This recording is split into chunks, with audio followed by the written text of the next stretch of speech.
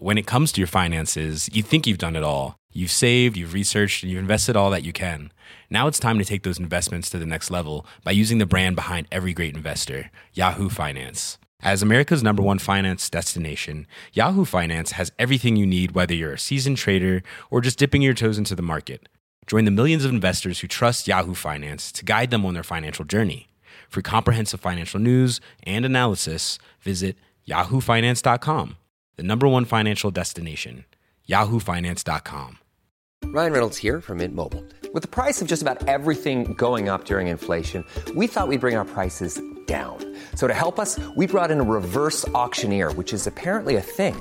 Mint Mobile Unlimited Premium Wireless. How to get 30, 30, bit to get 30, bit to get 20, 20, 20, bit to get 20, 20, bit to get 15, 15, 15, 15, just $15 a month? Sold! Give it a try at mintmobile.com/switch. $45 up front for 3 months plus taxes and fees. Promo rate for new customers for limited time. Unlimited more than 40 gigabytes per month. Slows full terms at mintmobile.com.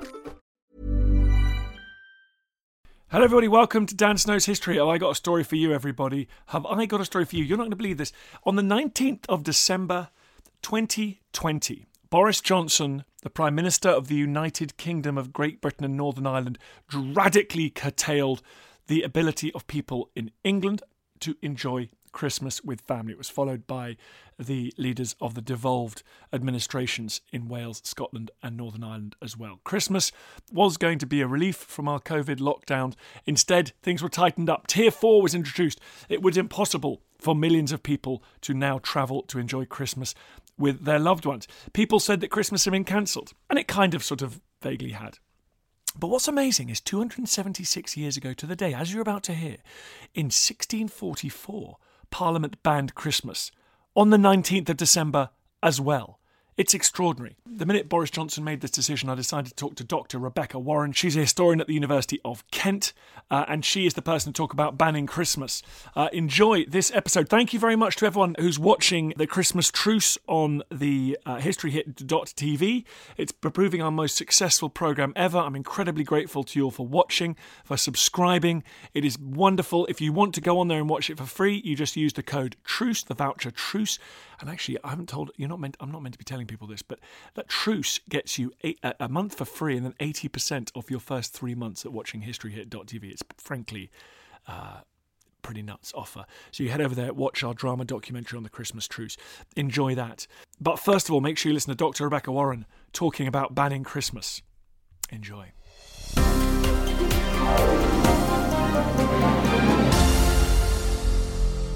Thank you so much for coming on the podcast. That's fine. It's good to be here. Well, we got big news here in the UK.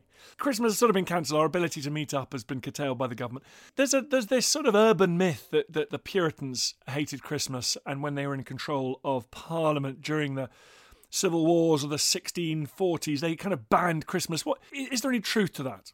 Yes, the essential component of that myth that Christmas was banned in the 1640s is correct.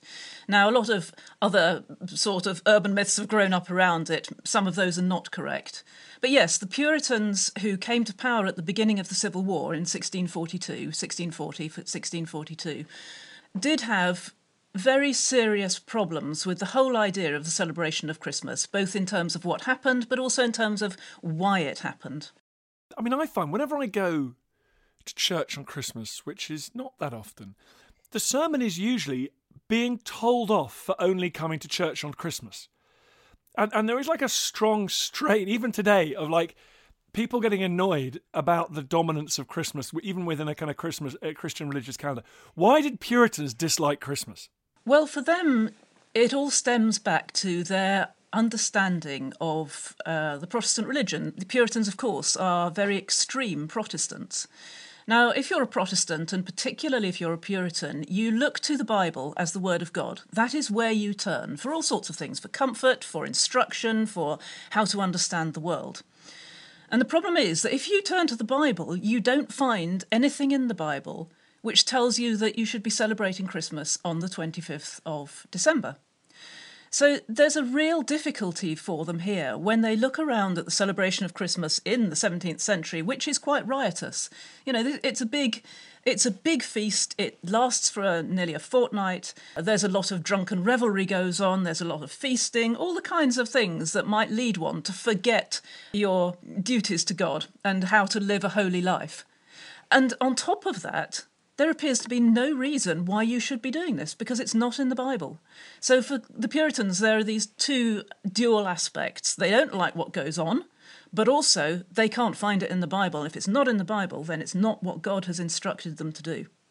Now, Puritans, here we go. I mean, Rebecca, as you know, the 17th century is a closed book to me. It's too hard. I never got to that level of the game. The Puritans were not a political party. They were not a homogenous group. Who were they, and did they all dress in a particular way?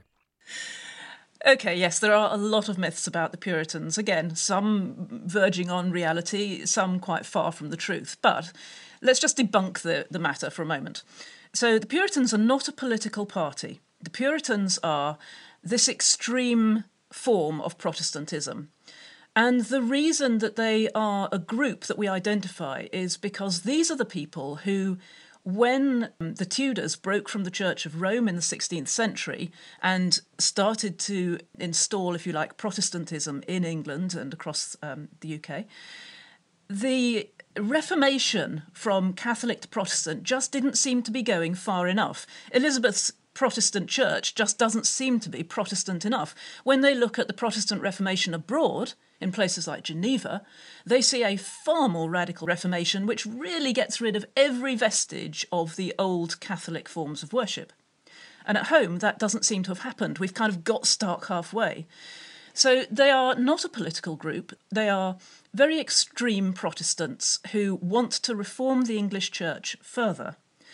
And part of their the extreme nature of their Protestantism is the way they behave as well. So they spend a lot of time worrying about whether they're going to be saved. Now, bear in mind, all Protestants do this, or most Protestants do this in the 17th century. So they're taught by John Calvin that God has already decided if you're going to be saved or not. And there's absolutely nothing that you can do about that. I mean, this is a really difficult deal. Imagine that, waking up not knowing if you're going to be saved or if you're going to be damned, and knowing there's nothing that you can do. But the real problem for them is that also God has failed to tell them whether they're going to be saved or not. So they live life, and for the Puritans, this happens in an extreme form. They live life in a constant sense of uncertainty. And for the Puritans, that sense of uncertainty leads them to be constantly striving to understand whether they're going to be saved or not. So looking at how they live, looking at how they think, thinking about what they might be able to do. Now, they know there's nothing they can do to change God's mind, but they believe that if they find themselves able to live a holy life, then that must be a sign that they're going to be saved. So it's a kind of circle of belief and doubt. And this is what distinguishes the Puritans from the more, if you like, ordinary Protestant. An extraordinary Protestant was King Charles I and all his mates, who looked like they were flirting with Catholicism. They liked a bit of high church. They liked a bit of pageantry, if that's the right word. He would have been a believer in religious festivals like Christmas. He and his ilk would have been a fan of that, would they? Yes, I think they would, that's right. They didn't take anything like the same hard-line approach to Christmas or to festivals, holy days of all sorts, as the Puritans did. And indeed, in 1618, his father, James I, had tried to, if you like, hold back the Puritan tide by doing a number of things. And one of those things that he did was suggested to the Scots, for the Scots in particular, who had already banned Christmas, that they really ought to be celebrating Christmas. And we can see from that James's attitude is, Protestantism, yes, that's fine, but this really extreme form of Puritanism is not the way that we want to go. And so Charles, as you say, who is already following a policy of trying to re-establish a more liturgical and ceremonial form of Protestantism in the parishes across the nation, Charles, too, will have had a more relaxed approach to the celebration of Christmas. So in the 1640s, fighting breaks out between the two. Charles leaves London. His opponents, who control London, control Parliament. It's quite a puritanical group of men, is it? Yes, it is. And one reason for that is because during the 1630s, Charles has irritated so many people across the country, but particularly MPs who've not been in power in the 1630s. These are men who might have been in the last Parliament of 1628-29, have then been out of power, fuming away as some of the king's policies become more and more extreme. And when they get back into power, even some of these moderates who would not necessarily have classed themselves as Puritans are going to go along with the movers and shakers who take power back in 1640 when the Long Parliament assembles.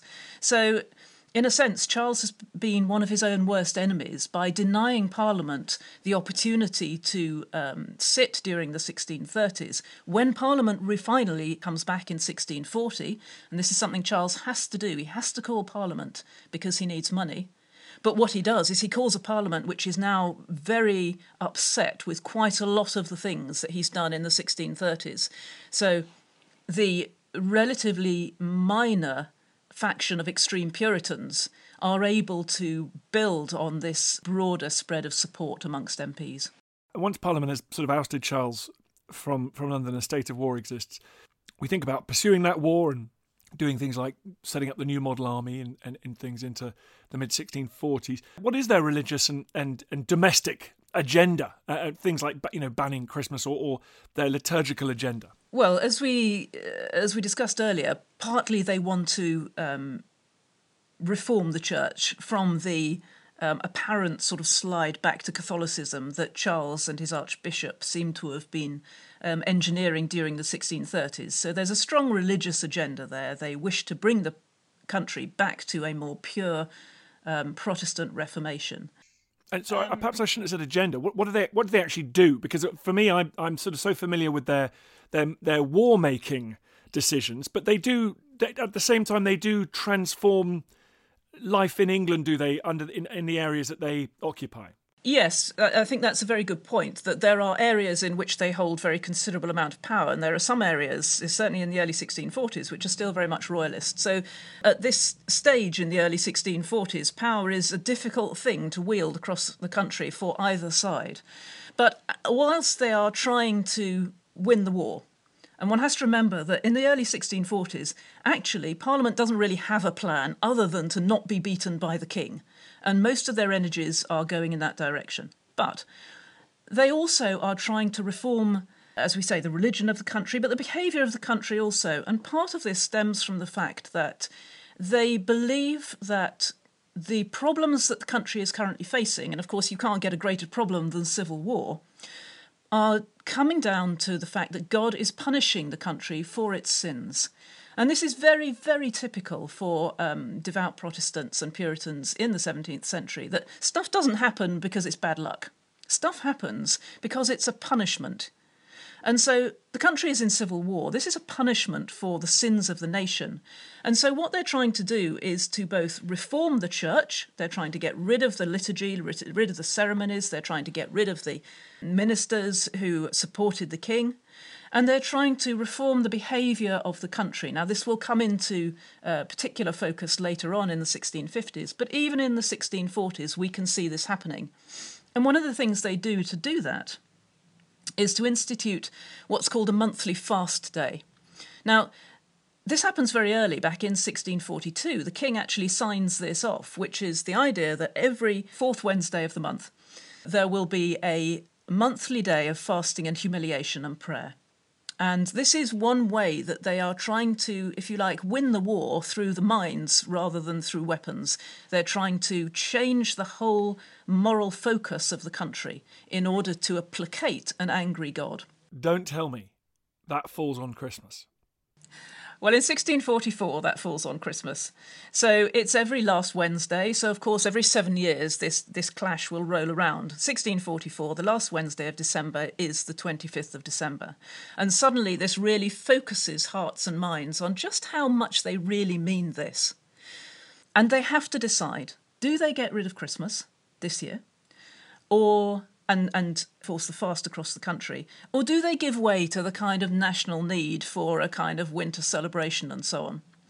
And you won't be surprised to hear that they decide just before Christmas happens, on the 19th of December, that's it. We're going to have the day of fasting and Christmas is banned. So hang on, Rebecca. They gave people very little notice.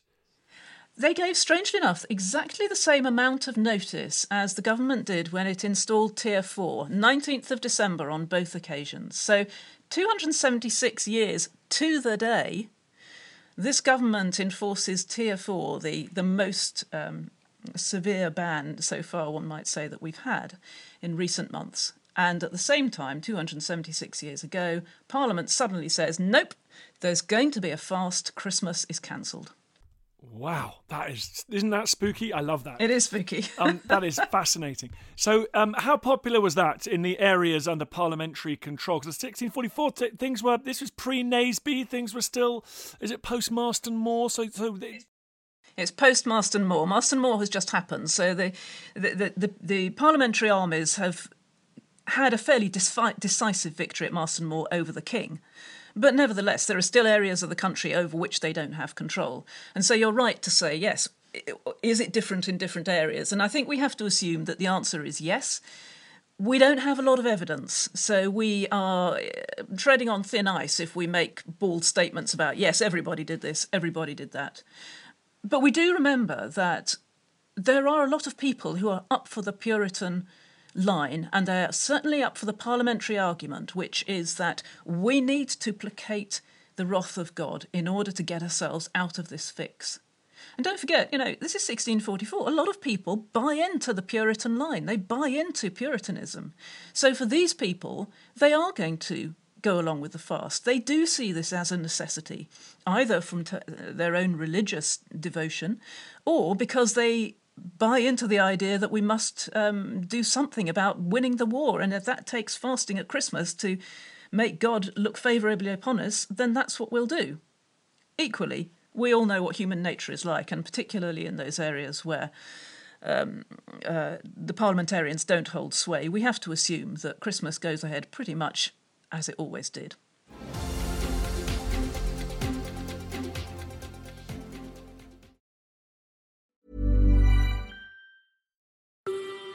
Hi, I'm Matt Lewis, historian and host of a new chapter of the Echoes of History podcast. If you're an Assassin's Creed fan, and like me, want to be prepared for the launch of Assassin's Creed Shadows later this year, join us on Echoes of History as we head to feudal Japan to explore the real-life history that inspired the latest game from this legendary franchise. Learn about Yasuke, the African warrior who entered the trusted circle of Japan's most powerful warlord. Hear accounts of cultures colliding when Portuguese missionaries landed on Japanese shores, and follow Japan's journey through years of division and bitter warfare to unification at the dawn of the modern era. Make sure you catch every episode by following Echoes of History, a Ubisoft podcast brought to you by History Hit, wherever you get your podcasts. Ready to pop the question? The jewelers at BlueNile.com have got sparkle down to a science with beautiful lab-grown diamonds worthy of your most brilliant moments. Their lab-grown diamonds are independently graded and guaranteed identical to natural diamonds, and they're ready to ship to your door. Go to BlueNile.com and use promo code LISTEN to get $50 off your purchase of $500 or more. That's code LISTEN at BlueNile.com for $50 off. BlueNile.com, code LISTEN. Planning for your next trip? Elevate your travel style with Quince. Quince has all the jet-setting essentials you'll want for your next getaway, like European linen, premium luggage options, buttery soft Italian leather bags, and so much more. And it's all priced at 50 to 80% less than similar brands. Plus, Quince only works with factories that use safe and ethical manufacturing practices. Pack your bags with high-quality essentials you'll be wearing for vacations to come with Quince. Go to quince.com/trip for free shipping and 365-day returns.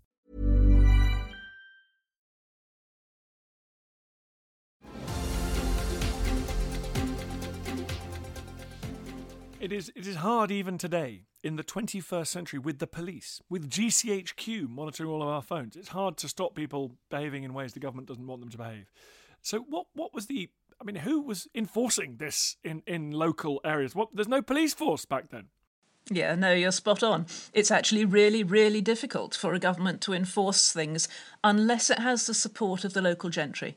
So if it has the support of the JPs, then the JPs have some powers to start to enforce legislation upon the country. If it has the support of the local parish minister, then that again is quite a strong weapon in the arms of any particular government, in this case the parliamentarians. Having said that, ministers can't just go out and arrest people for having a good time on Christmas Day. So you've got to win the hearts and the minds. And if you don't win the hearts and minds, there are very limited methods that a government has for enforcing its will upon the people. Do we have any accounts of any justices of the peace stepping in and examining a table in case there were mince pies on it or anything? I mean, did anyone even try? I don't know is the answer to that. Certainly not in this early period in the 1640s. By the 1650s, we do know that searches are made of houses on occasion, and we may come on to that in a little while. But in the 1640s, what we do have evidence of is this dual response to the Christmas ban. So even back before the ban happens in 1644, when devout Puritans are starting to think about not celebrating Christmas in 1643, then we see public uprisings trying to force people to, for example, close up their shops. So Puritans who've decided to carry on working as normal on Christmas Day, open their shops, keep their business open, are eliciting quite violent responses from other locals who want to see Christmas celebrated and therefore wish to see all business stopped. So we can see there's very much a kind of differentiation, depending on what side, what you believe, as to how you're going to respond. So Parliament successfully, Parliament banned Christmas because of that rolling fasting day. But later in the 1640s, they go one further, don't they? Well, yes. So it hasn't been an outstanding success in 1644, it must be said. And so very swiftly on the heels of the 1644 ban, although not necessarily directly as a response, I mean, this has been in planning for some time. The first thing that happens is that in January 1645, they ban the Book of Common Prayer. So the Book of Common Prayer is, of course, the prayer book that we use today in church, if you go to church. And they ban that, and instead they issue what's called the Directory for Public Worship. And this is a much looser form of guidance for how to carry out a more godly, a more Puritan, Presbyterian, in fact, church service. But it has a sting in the tail. Because although it's very loose guidance, right at the very end, it has a total ban on all church festivals. And it says something like, there's no day commanded in Scripture to be kept holy but the Lord's Day, which is the Sabbath. And then it says, festivals or holy days are not to be continued. So what this has done is this is really writing in now the ban on Christmas into the future of public worship forever. That's pretty punchy. And by this stage, they're in control of most of the country. Yes, increasingly they've now managed to reduce the royalist threat, certainly in terms of open warfare. The king surrenders, of course, the year later in 1646, and they follow up this temporary lull in the fighting with a ban in 1647 on Christmas. And this is now legislation. So we've had two different sorts of approaches to how to get rid of Christmas. We've had the instructions written into the Directory for Public Worship. Well, that only works if people actually abide by the Directory for Public Worship. And we know that not every parish by any means even bought a copy. So by 1647, seeing that this ban is not really working terribly well, they then legislate for it and they pass a parliamentary order which bans festivities.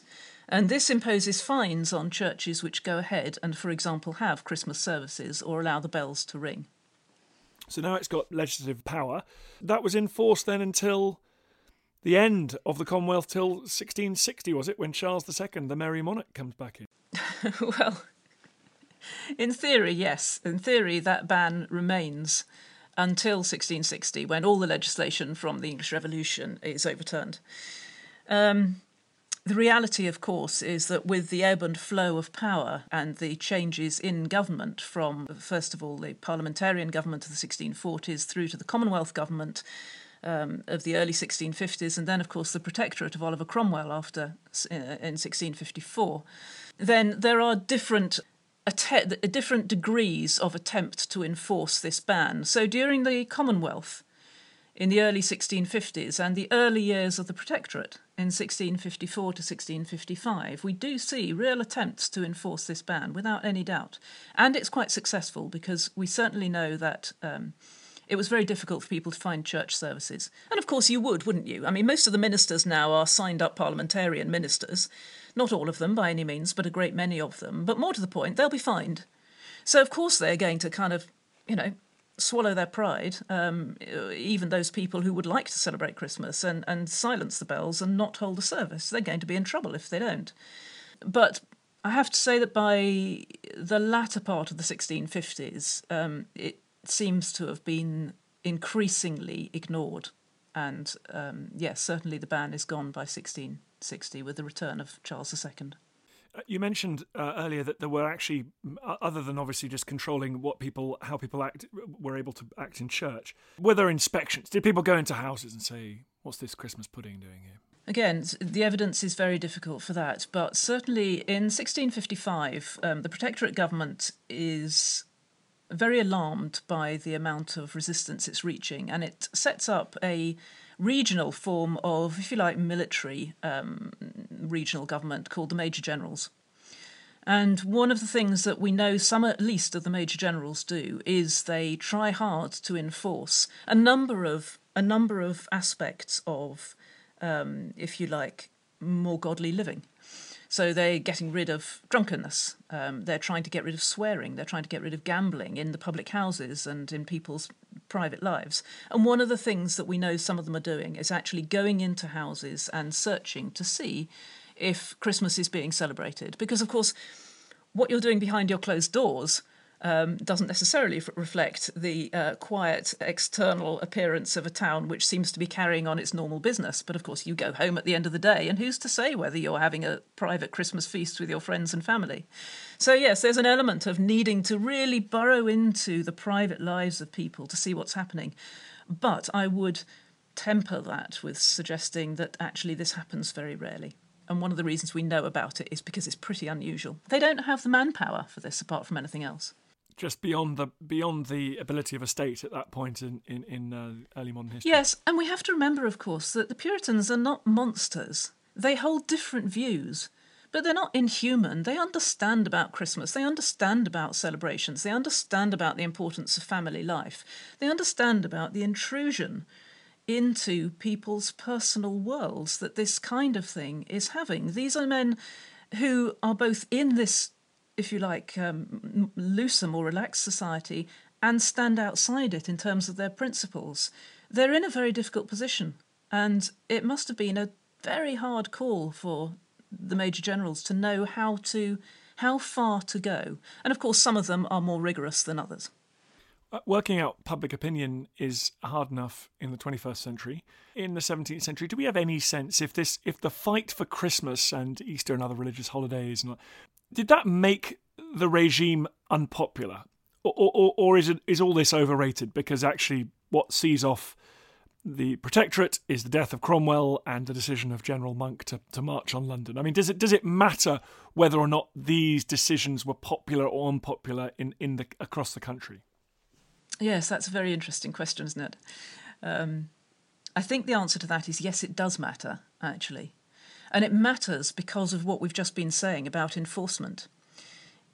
Unless you have the support of the nation, you are going to struggle to enforce this kind of reformation of daily life.